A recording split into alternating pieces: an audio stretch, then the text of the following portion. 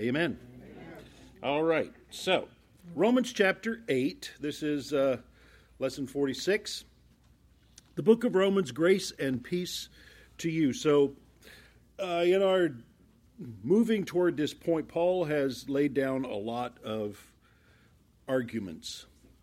And in the first 5-6 chapters, he really dealt with a lot of the arguments he was dealing with other people, with other opponents that were either communicated to him that were disagreeing with this gospel of freedom through Jesus Christ, or that he personally knew were having issues with this. So he assumed that there was a lot of confusion, and there was, throughout the Roman Empire, and it didn't end when Paul finished the book of Romans, because it still was in existence as he continued to write on through his time, and even into the time of Peter, though Peter doesn't deal specifically with a lot of these issues.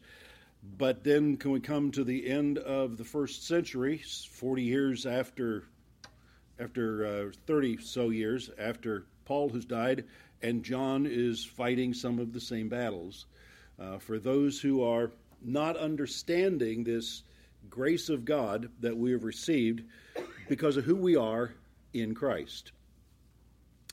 No one was more adamant in teaching this as far as we have recorded than Paul. But that doesn't mean that the other apostles weren't teaching and enforcing these things. Paul's, certainly his associates were. Timothy, Titus, Epaphras, others who had learned under Paul. Certainly these were strong principles that they ministered throughout that region, and helping the church to find this place of true freedom in Christ. So up through chapter 7, it's been the struggle with the law, the issues concerning the law. Are we saved by the law? Now that we've been saved, do we have to live by the law? And that's really where chapter 7 was all about, that wrestling over, is Paul's former life, that the law, when he was unsaved, before he came to Christ, the law demanded all these things out of him, and he did them. But he didn't receive any kind of freedom from that. And now that he was saved, trying to use the same principle, using the law to try to bring forth sanctification, which is really what chapter 7 deals with, didn't help him because he still felt condemned. One of the points I was thinking of as I was writing the introduction here was Paul could, at least when he was under the law, he could go offer a sacrifice. And, watching the sacrifice burn, at least there was some temporal justification. It's like, wow, okay, I did it. I'm good now. I burned a sacrifice. I watched it be consumed on the altar. Surely I'm okay. Well, he wasn't, but now that he's saved, he can't even have that. And so Paul wrestled with this, trying to find this place of freedom, which he comes to at the end of chapter 7 as he cries out, "A death-doomed man.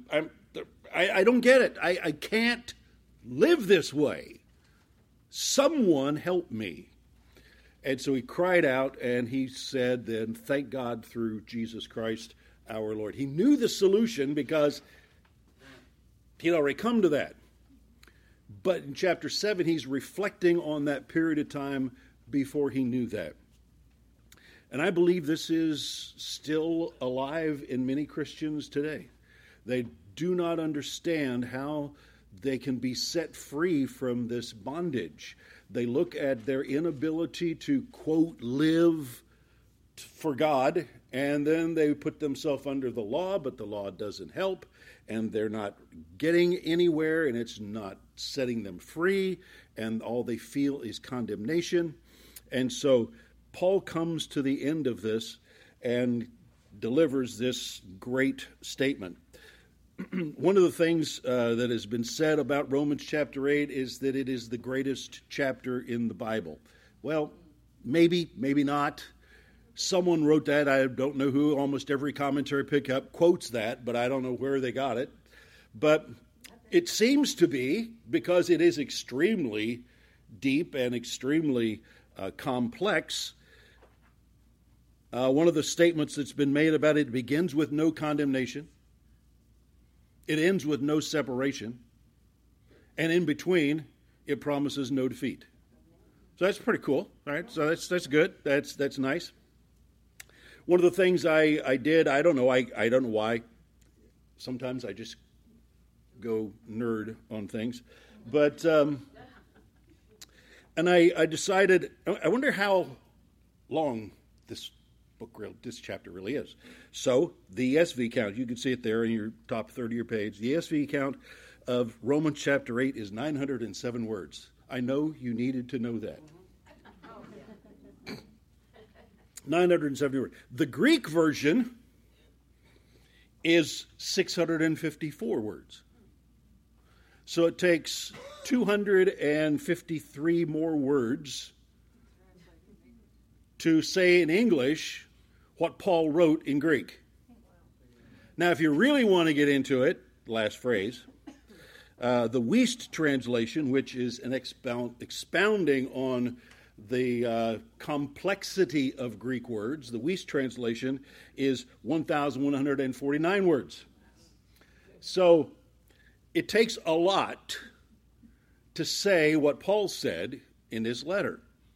And there's complex statements. There's long sentences. There's wordplay that Paul uses. There's imaging that Paul brings in.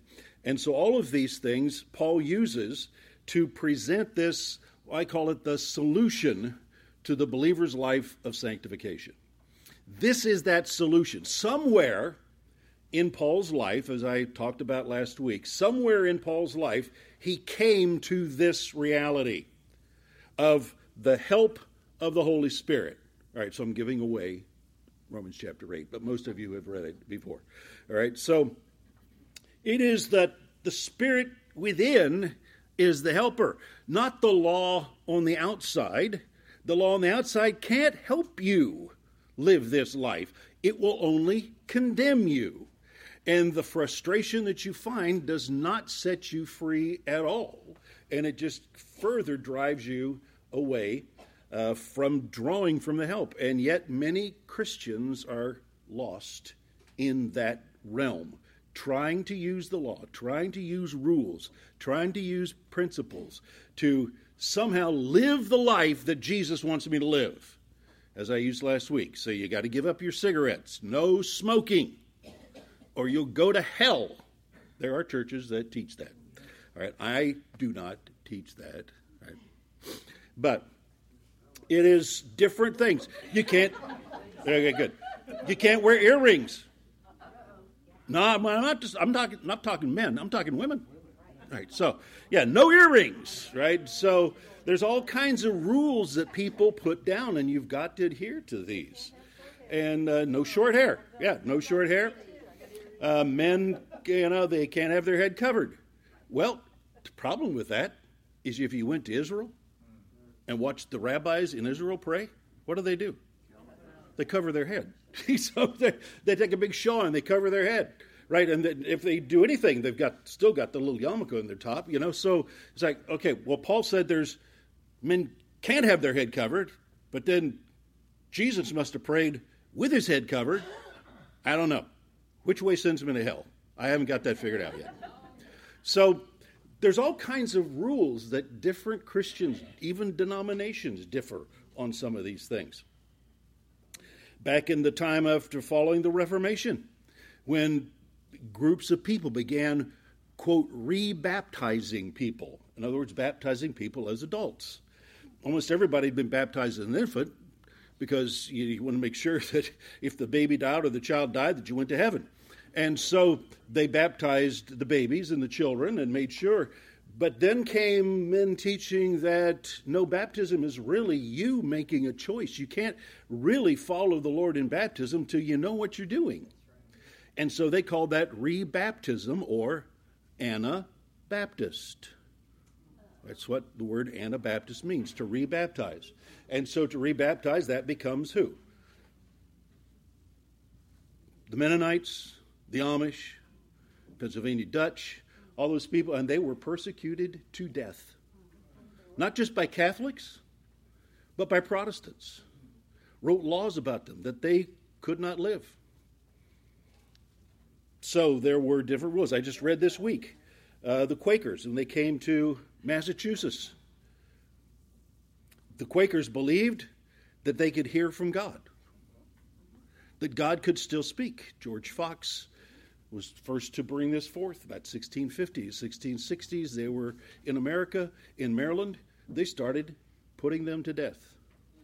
Quakers were persecuted to death, not just driven out. Men, women stripped naked, beat in the cities, and then driven out of town naked because they believed that they could hear from God. And so they made rules in Massachusetts that you could not be a Quaker and you could not have any position. So we come up with rules and regulations. They're not in the Bible. We're somehow trying to bring out some kind of sanctification, but it's not working.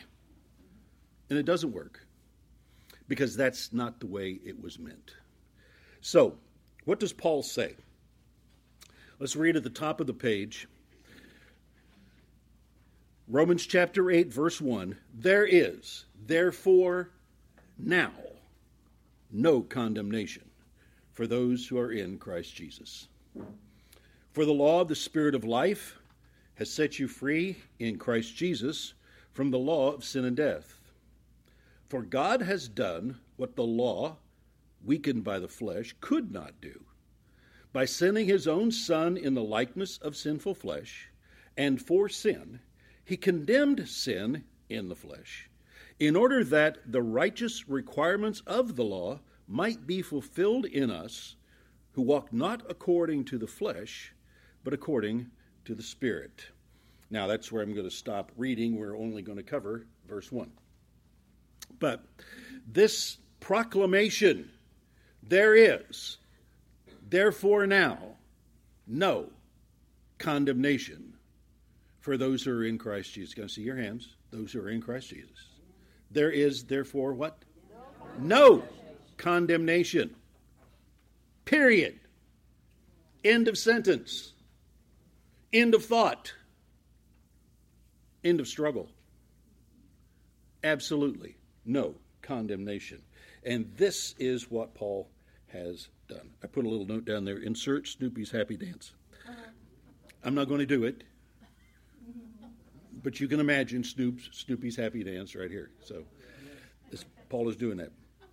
This opening verse is bold. Paul has been wrestling and answering questions. Now he's done.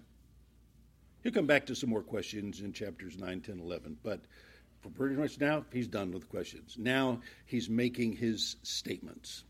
All through, of course, he's been teaching against some of the wrong thinking. But here he just totally goes off into his own direction. He is going to teach these people what this solution really is. This is what he was crying out for. This is what he never understood while he was going through all that wrestling period. How long that existed, we don't know. But some place early in Paul's ministry, he realized this truth. He didn't read it in book of Romans because, well, he hadn't written Romans yet. So somewhere the Spirit of God helped Paul understand this. Isn't this glorious? We read this and we say, Paul, thank you very much, Paul, for writing us all down. Paul came to this. After years of struggle, he finally realized, I can't win this struggle. I can't win this battle. And some voice on the inside said, I've been telling you that all along. Would you listen to me? And Paul then begins the process of realizing the things he's writing down here in chapter 8. I don't know what that must have been like for Paul to come to this realization that his struggle was over, that all of the pressure of trying to be in and trying to get things right and trying to do everything right and trying to live this way and trying not to do that and trying to do this, he finally came to the place where, oh, wow, this life is on the inside of me. The Spirit of God is in me. And the Spirit is going to help me. It bears witness to me that I am a child of God, son of God. And now he's teaching me and leading me how to live and how to rule over my flesh. Not wrestle with it, not condemn it, but to rule it. And to live in freedom and to live in peace and find the joy that God really wanted us to have in salvation. Salvation is not supposed to be some somber struggle day after day, trying your best to live for God. It can't be that. That's not what Jesus came and died for, which he's going to present as we traverse through chapter 8. Bottom of your page, there is no condemnation for those who are in Christ Jesus. Now, the first 5 words of this verse, there is therefore now no condemnation. These words, I know there's 6 words, but in the Greek there's not. Okay, these words set the tone for what is going to follow. By the way, there's no verb in here, so the word is doesn't occur in the Greek language. Therefore, now, no condemnation. That's just the way Paul said it. The verb is implied. So thank you very much. It is 5 words. So, top of your next page. This language is awkward because it doesn't read like we would think it should read. The Greek order is different than ours, but if we put it back into its proper way, you see it there at the top of your page 2. The Greek of Romans says, not in any way, bracket is there, the result any longer of condemnation. You say, okay, that doesn't even make sense. If I wrote that for my English class, I would fail. But Paul is perfect Greek. He's saying exactly what needs to be said. And so these words, as I said, are complex. They're small words. In the Greek language, it's easy to read over them. There is therefore now. So we just throw those words in as if that's all there is to it. There is therefore now no. Actually, the word no belongs in there. But there's more to it. A lot more to it. In fact, the Greek verse starts out with no condemnation. There is no. And so this very statement at the beginning starts the way Paul wants to understand it. All this wrestling you've been doing, Paul, all this fighting, no. This is not what God has purposed for you. So, the first word, top of your page there, not. Not at all. In no way. In the Greek language, this word is very strong and it's very precise. Not in any way. It is a word that is opposing what has been said before, what has been thought before. Not in any way.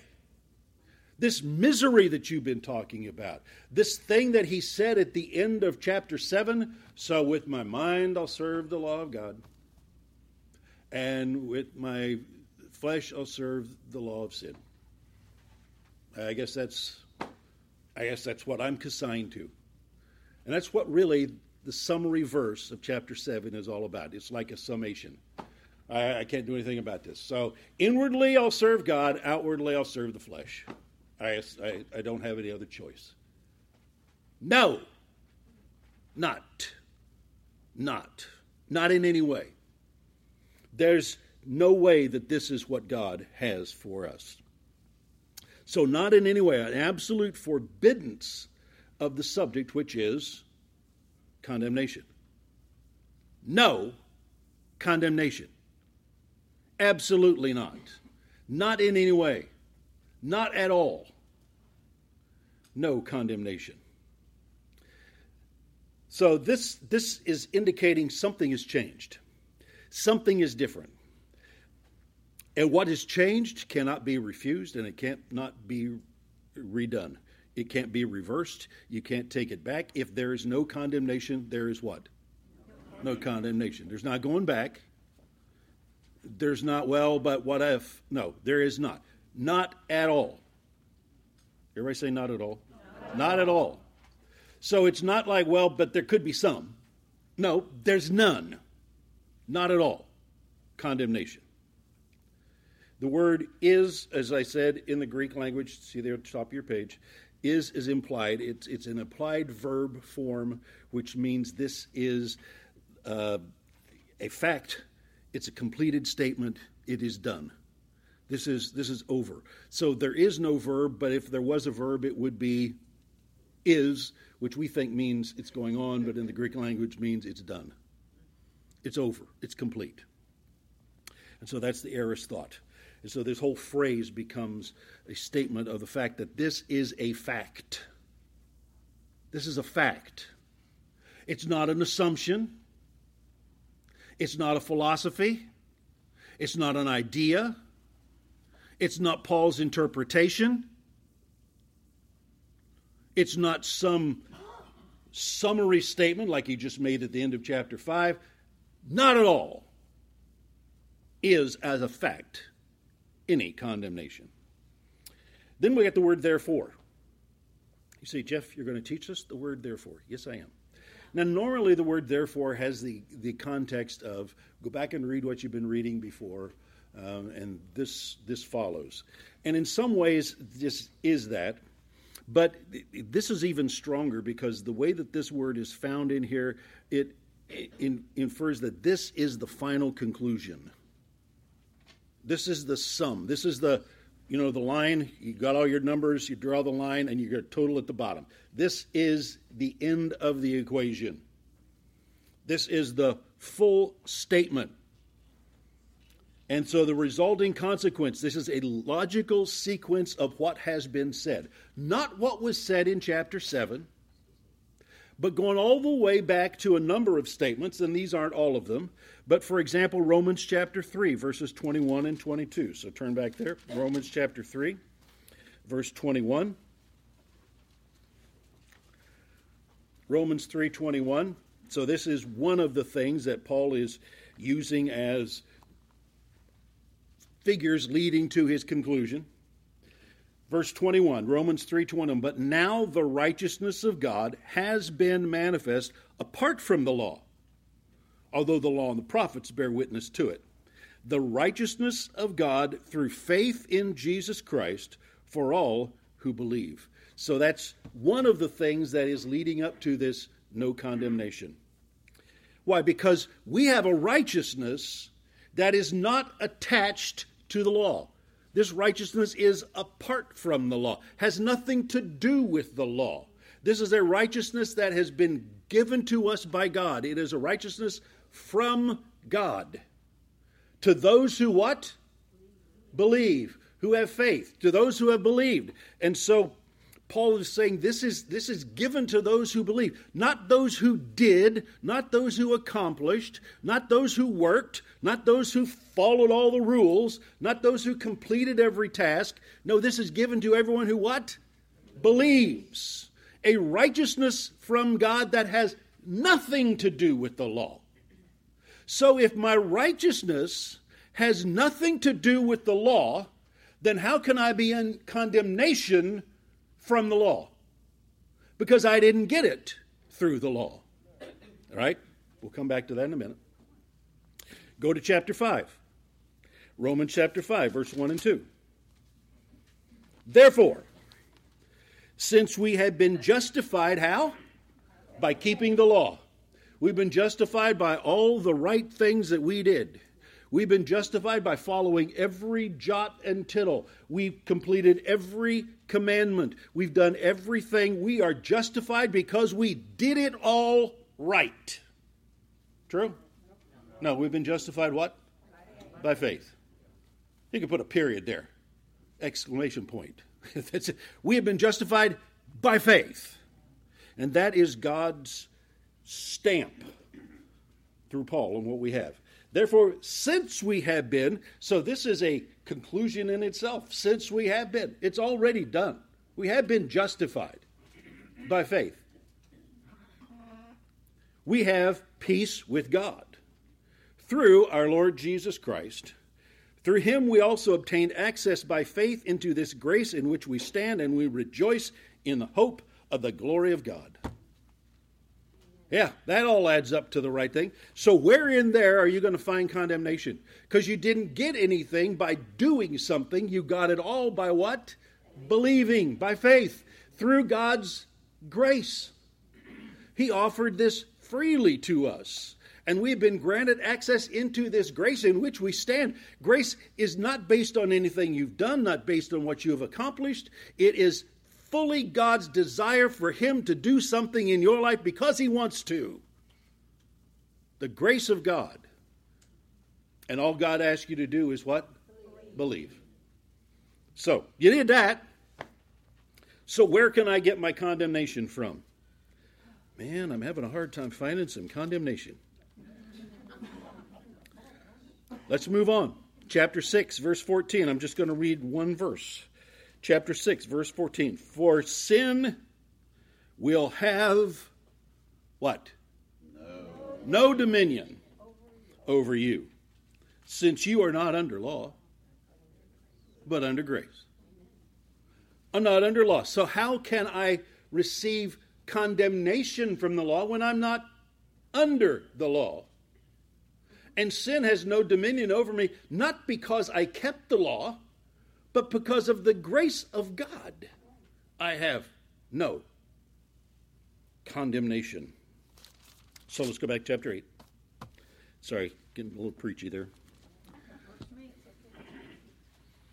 So there is, not at all, not in any way, is as a fact, completed, done, the consequence, the conclusion, the solution, that now we got to talk about the word now. Yeah, I am. Now. I'm going to talk about it right now. Speaking not of time. Paul doesn't mean, right this minute. No, he's using the word now here as speaking of entrance into a different condition. Now. So he's speaking of a place that he has arrived at, a condition that you are in. It's like now that you are an adult. Okay, let's go somewhere else. Yeah. Now that you're a citizen, right? Now that you've graduated high school, like you don't have to go to high school anymore, right? Now that the weather has changed a little bit. So now is a different condition. So he's not talking about, so at this point, no, in this condition. We have entered a condition in which we've entered a new status in which. So there is no condemnation in this status that we have entered into. It's distinct from what we were before. We were under condemnation before because we hadn't been saved. And before we were saved, we were under condemnation because all we had was the law and we couldn't keep it, and so we felt condemned. Unfortunately, many people get saved and they continue in that, as Paul gave his testimony in chapter 7. And they continue that way. But that's not where you're supposed to be. No, Paul, you're not in that now. Now you've entered a different condition called being born again, or being made alive in Christ, or the old man is dead and you have been resurrected through Jesus Christ. You're a different person now. And now that you're a different person, you don't live by the rules of the old person. And so that effect has been changed. Now you are living in a different condition. Well, I didn't know that. How many years? I don't know. 10 years? 12 years? How long did Paul wrestle with this before this solution came to him as he was in the desert, as he then was home in Tarsus, until finally this revelation came. How long have many Christians wrestled with trying to keep the law and trying to live under the rules and trying to be what everybody says you've got to be and trying to do this right and do that right, and I can't. And many people have just give up on it. It's like, well, what's the purpose? I'm supposed to be, at peace, in this new relationship I have with Jesus Christ, but all I've got is condemnation. All I feel is that I can't do everything that they're telling me I should as a good Christian. Okay, we've all been in that. Condemnation. Oh, this is great. See, normally when we think condemnation, we think of its opposite. And we think the opposite of condemnation is justification. But it's not. Justification is the opposite of unrighteousness, because justification is righteousness. Right? So, unrighteousness. Condemnation is not the opposite. Paul isn't saying, well, now that you're justified, there's no condemnation. Paul was justified, and he was still under condemnation because he's trying to live the law, because he's trying to do the things that he can't do, and he's trying to operate a system that he doesn't understand. He's living in condemnation, but he's justified. It's not that once you're justified, condemnation is gone. It's not. The condemnation is there. But you have to make a choice. You're not going to live under it. Because I'm telling you, no matter how long you've grown in these things, the enemy's going to come at you and say, but you're not doing. You're not doing.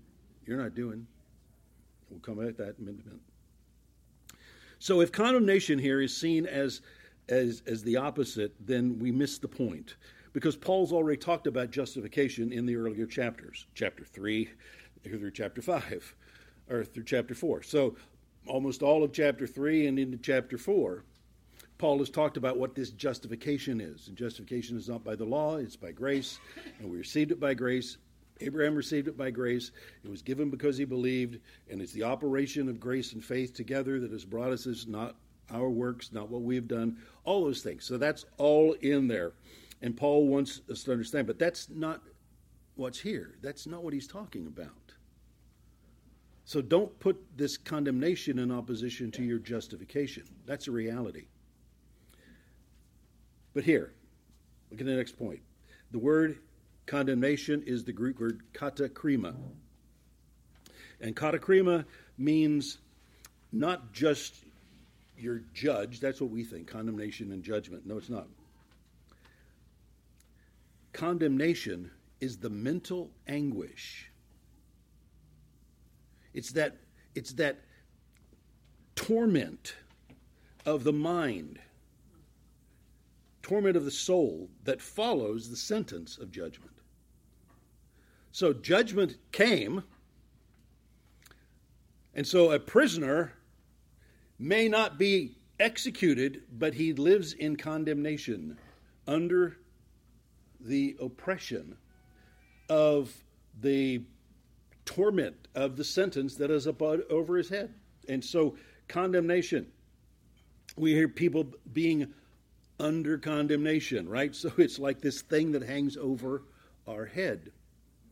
And it causes this mental anguish. Does that not express what Paul was just talking about in chapter 7? Mm-hmm. Mental anguish, torment, trying to do. And again, what's he trying to do? He's trying to somehow use the law to justify his sanctification, to find that life that he wants to live for Christ, and he can't do it. And so he lives under this continued condemnation. Now, an unbeliever, people say, well, we shouldn't, put people under condemnation. An unbeliever is under judgment. And whatever torment they feel, that's the condemnation. So, I don't put people under condemnation, but if you don't believe in Jesus Christ, you're under judgment. You are. Say, well, I don't know. That's kind of harsh. It's just true. Because the only way out of judgment is what? Through faith in Jesus Christ. Only through Jesus Christ have we come out from under judgment. And so we receive this. So the world is already under judgment. And the condemnation we don't have to give. People, you say, well, I get around you and all I feel is condemnation. I didn't say a word to them. I'm just living my life for Jesus. I talk about the Lord. I talk about the things God has done, the good things that God has. What do you do on weekends? Well, we do this, and Sunday we go to church. You're one of those churchy people, huh? So you read. What do you do? You read your Bible. Yeah, I read my Bible a lot. What about this prayer stuff? Yeah, I pray. I even pray in tongues. Whoa, that'll throw you off. Okay, man. Now I'm afraid to be around you. And so the world feels condemnation because they're under judgment. First thing they need to do is not get away from the condemnation. That's what the world is trying to do. So they use what? What do they use to get away from condemnation? Substance, drugs, sex, all manner of activities. Anything they can do to keep their mind off of the condemnation because they're under judgment. And they're trying to somehow but they're dealing with the wrong thing. They need to deal with the judgment. Because the judgment comes because you have not believed in Jesus Christ. And so this is the judgment that hangs over the head of the world. But you're not of the world. You're a believer in Jesus Christ.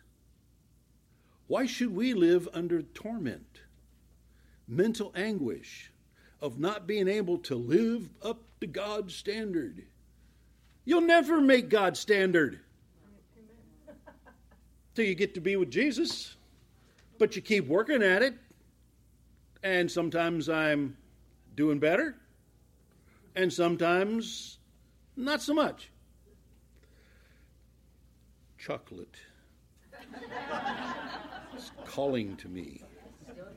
Still over there. I don't know. I've opened the package. It might be something else. So we have this flesh that is still here, and it's tempted by the things of the world, and it's tempted by the situations around and the imaginations of your mind. But I don't need to live under the condemnation of that. What I need to do is find help. And the help is going to come in the next lessons. But the first thing is, there's no condemnation. You're not under the torment of condemnation. And now I want you to notice how he makes this statement. For those who are in Christ Jesus. That's the reason. There's no reason for anyone who is in Christ Jesus to continue in the anguish and the torment of the sin which they lived in and still may tempt you. You don't have to live under that. You've not been found guilty. You're not living under judgment, forever trying somehow to pay for our sin. Notice what he says, there is no condemnation. What's the last phrase in that sentence? For what? For those who are in Christ Jesus. There's the key. Now, if you drop out those who are in Christ Jesus, that sentence makes no sense. There's therefore now no condemnation. That's what the world wants. That's what a lot of the perverse church is teaching. Well, they've twisted God's word into, well, there's no condemnation, and we can live any way we want to, and this doesn't matter. God doesn't care. Yeah, he cares. But he wants you to live for him. And it's for those who are in Christ Jesus. So it doesn't matter what you believe. You can be a Buddhist, you can be a Muslim, you can be whatever you want to be, and come because there's no condemnation. Read the rest of the sentence. For those who are in Christ Jesus. And so that is the clause on which everything in this sentence hangs. Because without being in Christ Jesus, I need to be under condemnation. I need to be. Because if I'm not under condemnation, I'm not seeking a way to get out of this judgment. You know, Jesus came and made a lot of people miserable. He said, no, he only came and helped people. No, he made a lot of people miserable. Especially the Pharisees, right? The religious, who thought that they were what? Doing everything right. And they weren't. He made a lot of people miserable. Because until you realize your need for a Savior, you're not going to turn to one. And so, this being in Christ Jesus is the first step to this solution. We're in Christ Jesus. Well, that goes back to what we already read, Romans chapter 3, that there's a righteousness that is apart from the law. What we found in chapter 5, that we've been justified by faith through Jesus Christ, that we now have this life and dominion, and sin has no dominion over us because we're not under the law, we're under grace. And so this is a truth that is ours because we're in Christ Jesus. And so there is no reason for a believer to live under this oppressive, you can't do it right, you're not doing it right, you'll never get it right. No, you don't need to live under that. And our state, I want you to notice, our state is not the status that we have, no condemnation. The status we have is not based on any actions. It's based on location. It's based on where we are, who we're identified with, not the actions that we take. We are in Christ Jesus. It's not I didn't do anything right, I didn't do everything right, I didn't try to keep all the law, I didn't do it perfectly, so now I'm in Christ. No, I'm in Christ Jesus. And that is the way that I have come to this place of no condemnation, not by doing it right.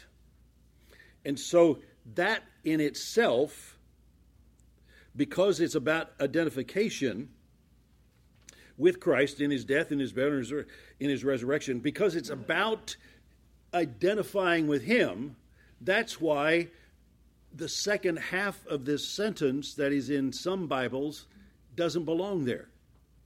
Amen. That's true. So the statement that follows in some translations is, for those who walk not according to the flesh, but according to the Spirit. So there, for those who are in Christ Jesus, who walk not according to the flesh, but according to the Spirit. What they've done is they've reversed everything that Paul has just said. He said it's not about your actions, it's about your condition, your identification, you're in Christ. Well, as long as you walk not according to the flesh, but according to the Spirit. You better not do anything wrong. Or what?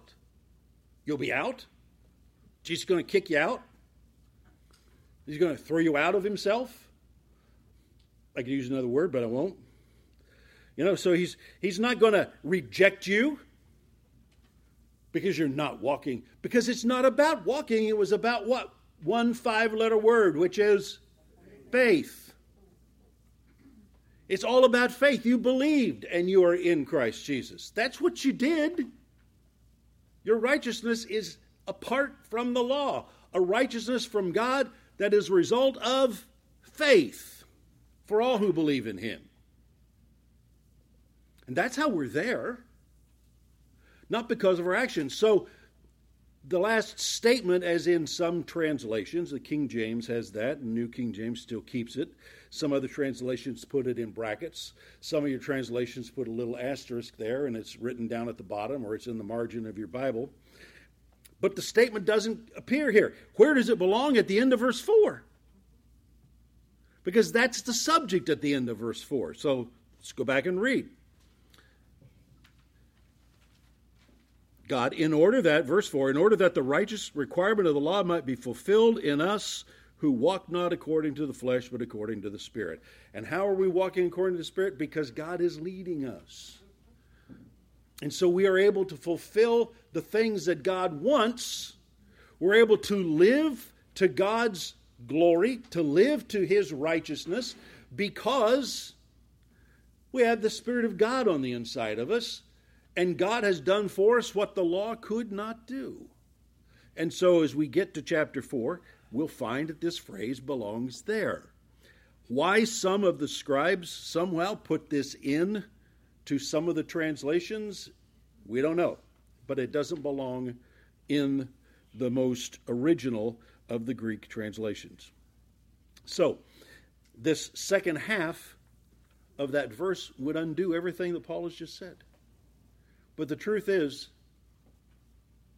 there is, as a fact, absolutely no condemnation for those who are in Christ Jesus. There is no mental anguish of soul trying to live, living under something hanging over our head. The only thing that's over my head is heaven, right? And one step into his presence. So this is what God has called us to. Now, on the last page, I put several things that tie into this no condemnation. Some passages that help us to see concerning the law. Some of this we'll cover in lessons as we come to them. But Ephesians chapter 4. Why are we not under the condemnation? Under the judgment of the law and the condemnation that follows? Why are we not? Ephesians chapter 2, verse 14 says, "For he himself is our peace," that's Jesus, "who's made us both one," both Jew and Gentile, "and has," notice the words underlined, "has broken down in his flesh the dividing wall of hostility." Jesus removed the thing that was between Jew and Gentile. What was that? The law. Which, verse 15, by abolishing the law of commandments expressed in ordinances, that he might create in himself one new man in the place of the two, and so making peace, verse 16, and might reconcile us both to God in one body through the cross. So he abolished in his flesh, right? He abolished the law of commandments and ordinances. How? Through the cross. Now, what does that mean, abolish? I thought Jesus said he didn't come to destroy the law. We'll talk about that in just a second. What do you mean he abolished the law? The Greek word that's used here is a word we've looked at before. It means to render useless. Katargeo. K-A-T-A-R-G-E-O. K-A-T-A-R-G-E-O. Katargeo. And it means to cause something that's working to not work. To cause something that is employed to be unemployed. To take a law that's in effect and annul it. So you take something that is in effect, a law that's been written, and you have to write another law that will do what? No, you can't just go in the books and erase the law. You can't do that. It's because it's in there. But you've got to give another law. And a law that abolishes or renders useless the law that was above.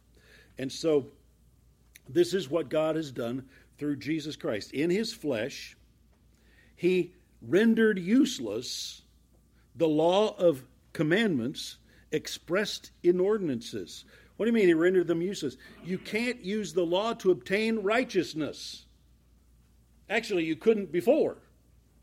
But you cannot at all now. And how did he do this? In his flesh, through the cross. And so as Jesus was put to death on the cross, he removed that barrier that was between God and man, between Jew and Gentile. The law separated Jew and Gentile. But neither one of them were righteous before God. And so Jesus removed the very thing that was between us. How? Through the cross. And he removed, what is it called? The hostility. The law was hostile to us. I thought the law was good. Didn't we say that a couple lessons ago? The law was good, holy, righteous? Yeah, it was. But it was hostile to us because we couldn't live to it. But Jesus did what? Rendered the law useless. Now, for those who say, yeah, but Jesus said he didn't come to destroy the law. All right, next verse down. Matthew chapter 5. I knew you were going to bring that up, so there it is.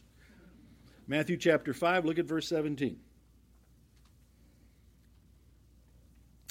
Do not think that I have come to abolish the law. There it is. So what have we got? Paul said he abolished it. Jesus said he wasn't going to abolish it. And we got contradiction in Scripture. Right there. Well, it's two different Greek words. Sorry. But it's the same English word. Yeah, and that's the problem. Don't think I come to abolish. It should be translated the word destroy. I have not come to destroy the law. It comes from the Greek word luo, which means to cause something to be destroyed. I had come to abolish, to destroy the law and the prophets. I have not come to abolish them, said it twice, but to do what? Fulfill them. The Greek word fulfill means complete everything. Jesus came to do what? Complete everything that the law required. I came to fulfill the law. The law made all these demands. You couldn't live by it. But Jesus came and fulfilled every requirement of the law. Everything that the law demanded, he did what? Fulfilled it. I didn't come to destroy it, to take it out of the way, which is what he's been accused of. No, I came as the Messiah. I came to fulfill everything, to live by it and fulfill it to the point that I will be the sacrifice that will render the law effective in bringing righteousness. Because the perfect sacrifice has been made, and therefore the law has completed its job, which I'll get to in just a minute. And so the law did what it was supposed to do. It put the Messiah to death. And in doing that, he did what? Fulfilled the law. And so look at verse 16. Then he goes on, verse 16. For truly I say unto you, until heaven and earth pass away, not an iota, not a dot, will pass from the law until all is, what's the word? Accomplished. And the Greek word means until it's all reached its end. It's all come to the conclusion. It's reached the conclusion. Until it is all accomplished or has reached its conclusion. Romans 3:21, we already read it, but now the righteousness that comes from God has been manifest apart from the law. Although the law of the prophets bear witness, a righteousness of God through faith in Jesus Christ. Jesus said, I didn't come to destroy it, I came to fulfill it, and once I fulfilled it, it has reached its goal. It has been accomplished. Now, look at the last verse. Romans chapter 10. For Christ is the end of the law. Now we're skipping ahead several chapters in the book of Romans, but we'll get to this. For Christ is the end of the law. What does the word end mean? End. Yeah, it's pretty deep. Right? The word end means end. It actually means the goal or the termination. It's the thing that the law was pointed to. Christ is the end. He's the thing that the law was directed toward. One person to fulfill the law. One person who would do everything the law required and pay the price. One who with his life would put an end to the law. And on the cross, what did he say? It is finished. Using a form of the same Greek word. It's reached its conclusion. Tetelestai. It is over. The Greek word end here is telos, and the word has the idea of something that is the goal. It is the termination. And if it's the termination, what does that mean? The law goes where? No further. It's the termination. If the train has reached the termination, that's it. The plane pulls up to the terminal, that's it. You've been terminated. No, not really. But you've reached the end. The plane did what it was supposed to do. It brought you to the end. So the law brought Christ to the cross and put him on a cross and put him to death by the cross and put him in the grave. And then the law brought him forth because God had commanded that the law would be fulfilled in the Messiah and that he, through his death, would give birth to many brothers, nations. And so God's work was accomplished through the death, burial, and resurrection of Jesus Christ. Everything was complete. Therefore, Christ is the end of the law. Now notice what the next phrase is, for righteousness, or as a means to righteousness. Under the Old Testament, they tried to live by the law to gain righteousness. But Christ is the end of the law as a means of gaining righteousness. For everyone who what? Believes. So the way to righteousness is not living by the law, it's believing. Because I can't live by the law, Jesus terminated it. He brought it to its end, brought it to its conclusion. Now the Amplified translation, I put that down there for you. Amplified, is very, very wordy, like me. But Christ is the end of the law. So read this with us. So Christ is the end of the law. That is the limit at which it ceases to be. That's what the word end means. For the law leads up to him who is the fulfillment of its types. And in him, the purpose which it was designed to accomplish is fulfilled. That is, the purpose of the law is fulfilled in him for, or as a means of, obtaining righteousness, right relationship with God, to everyone who believes, trusts in, and adheres to, and relies on him. Yeah, try memorizing that. That's a lot. But simply, all I'm telling you is the Amplified does a perfect job of bringing out all of the meaning of those words and the application of them in our life. The word end, Jesus telos, is the end, the termination.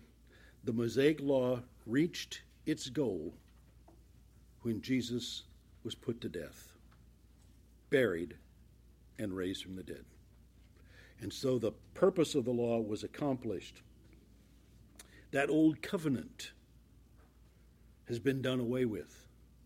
And if that has been done away with, then we as believers by no means are under condemnation, not at all. We don't live under the condemnation of not fulfilling the law because we have believed in Jesus Christ. We're not under law, we are in Christ. And so therefore we have this freedom. Now, next week we'll finish into the next few verses where he talks about this power that has been given to us, what Christ did to set us free, and then what he gave us. Because the majority of Romans chapter 8 is about what he has given us because of what he has done. Now, Paul's talked about the life that God has given us and the freedom God has given us and the righteousness that is ours, but he's going to tell us about something that is so much more powerful. In the chapters leading up to this, the Holy Spirit has been mentioned twice. In all those chapters. Basically twice. Now we're going to see it over and over in chapter 8. Why? Because that's the solution. Amen.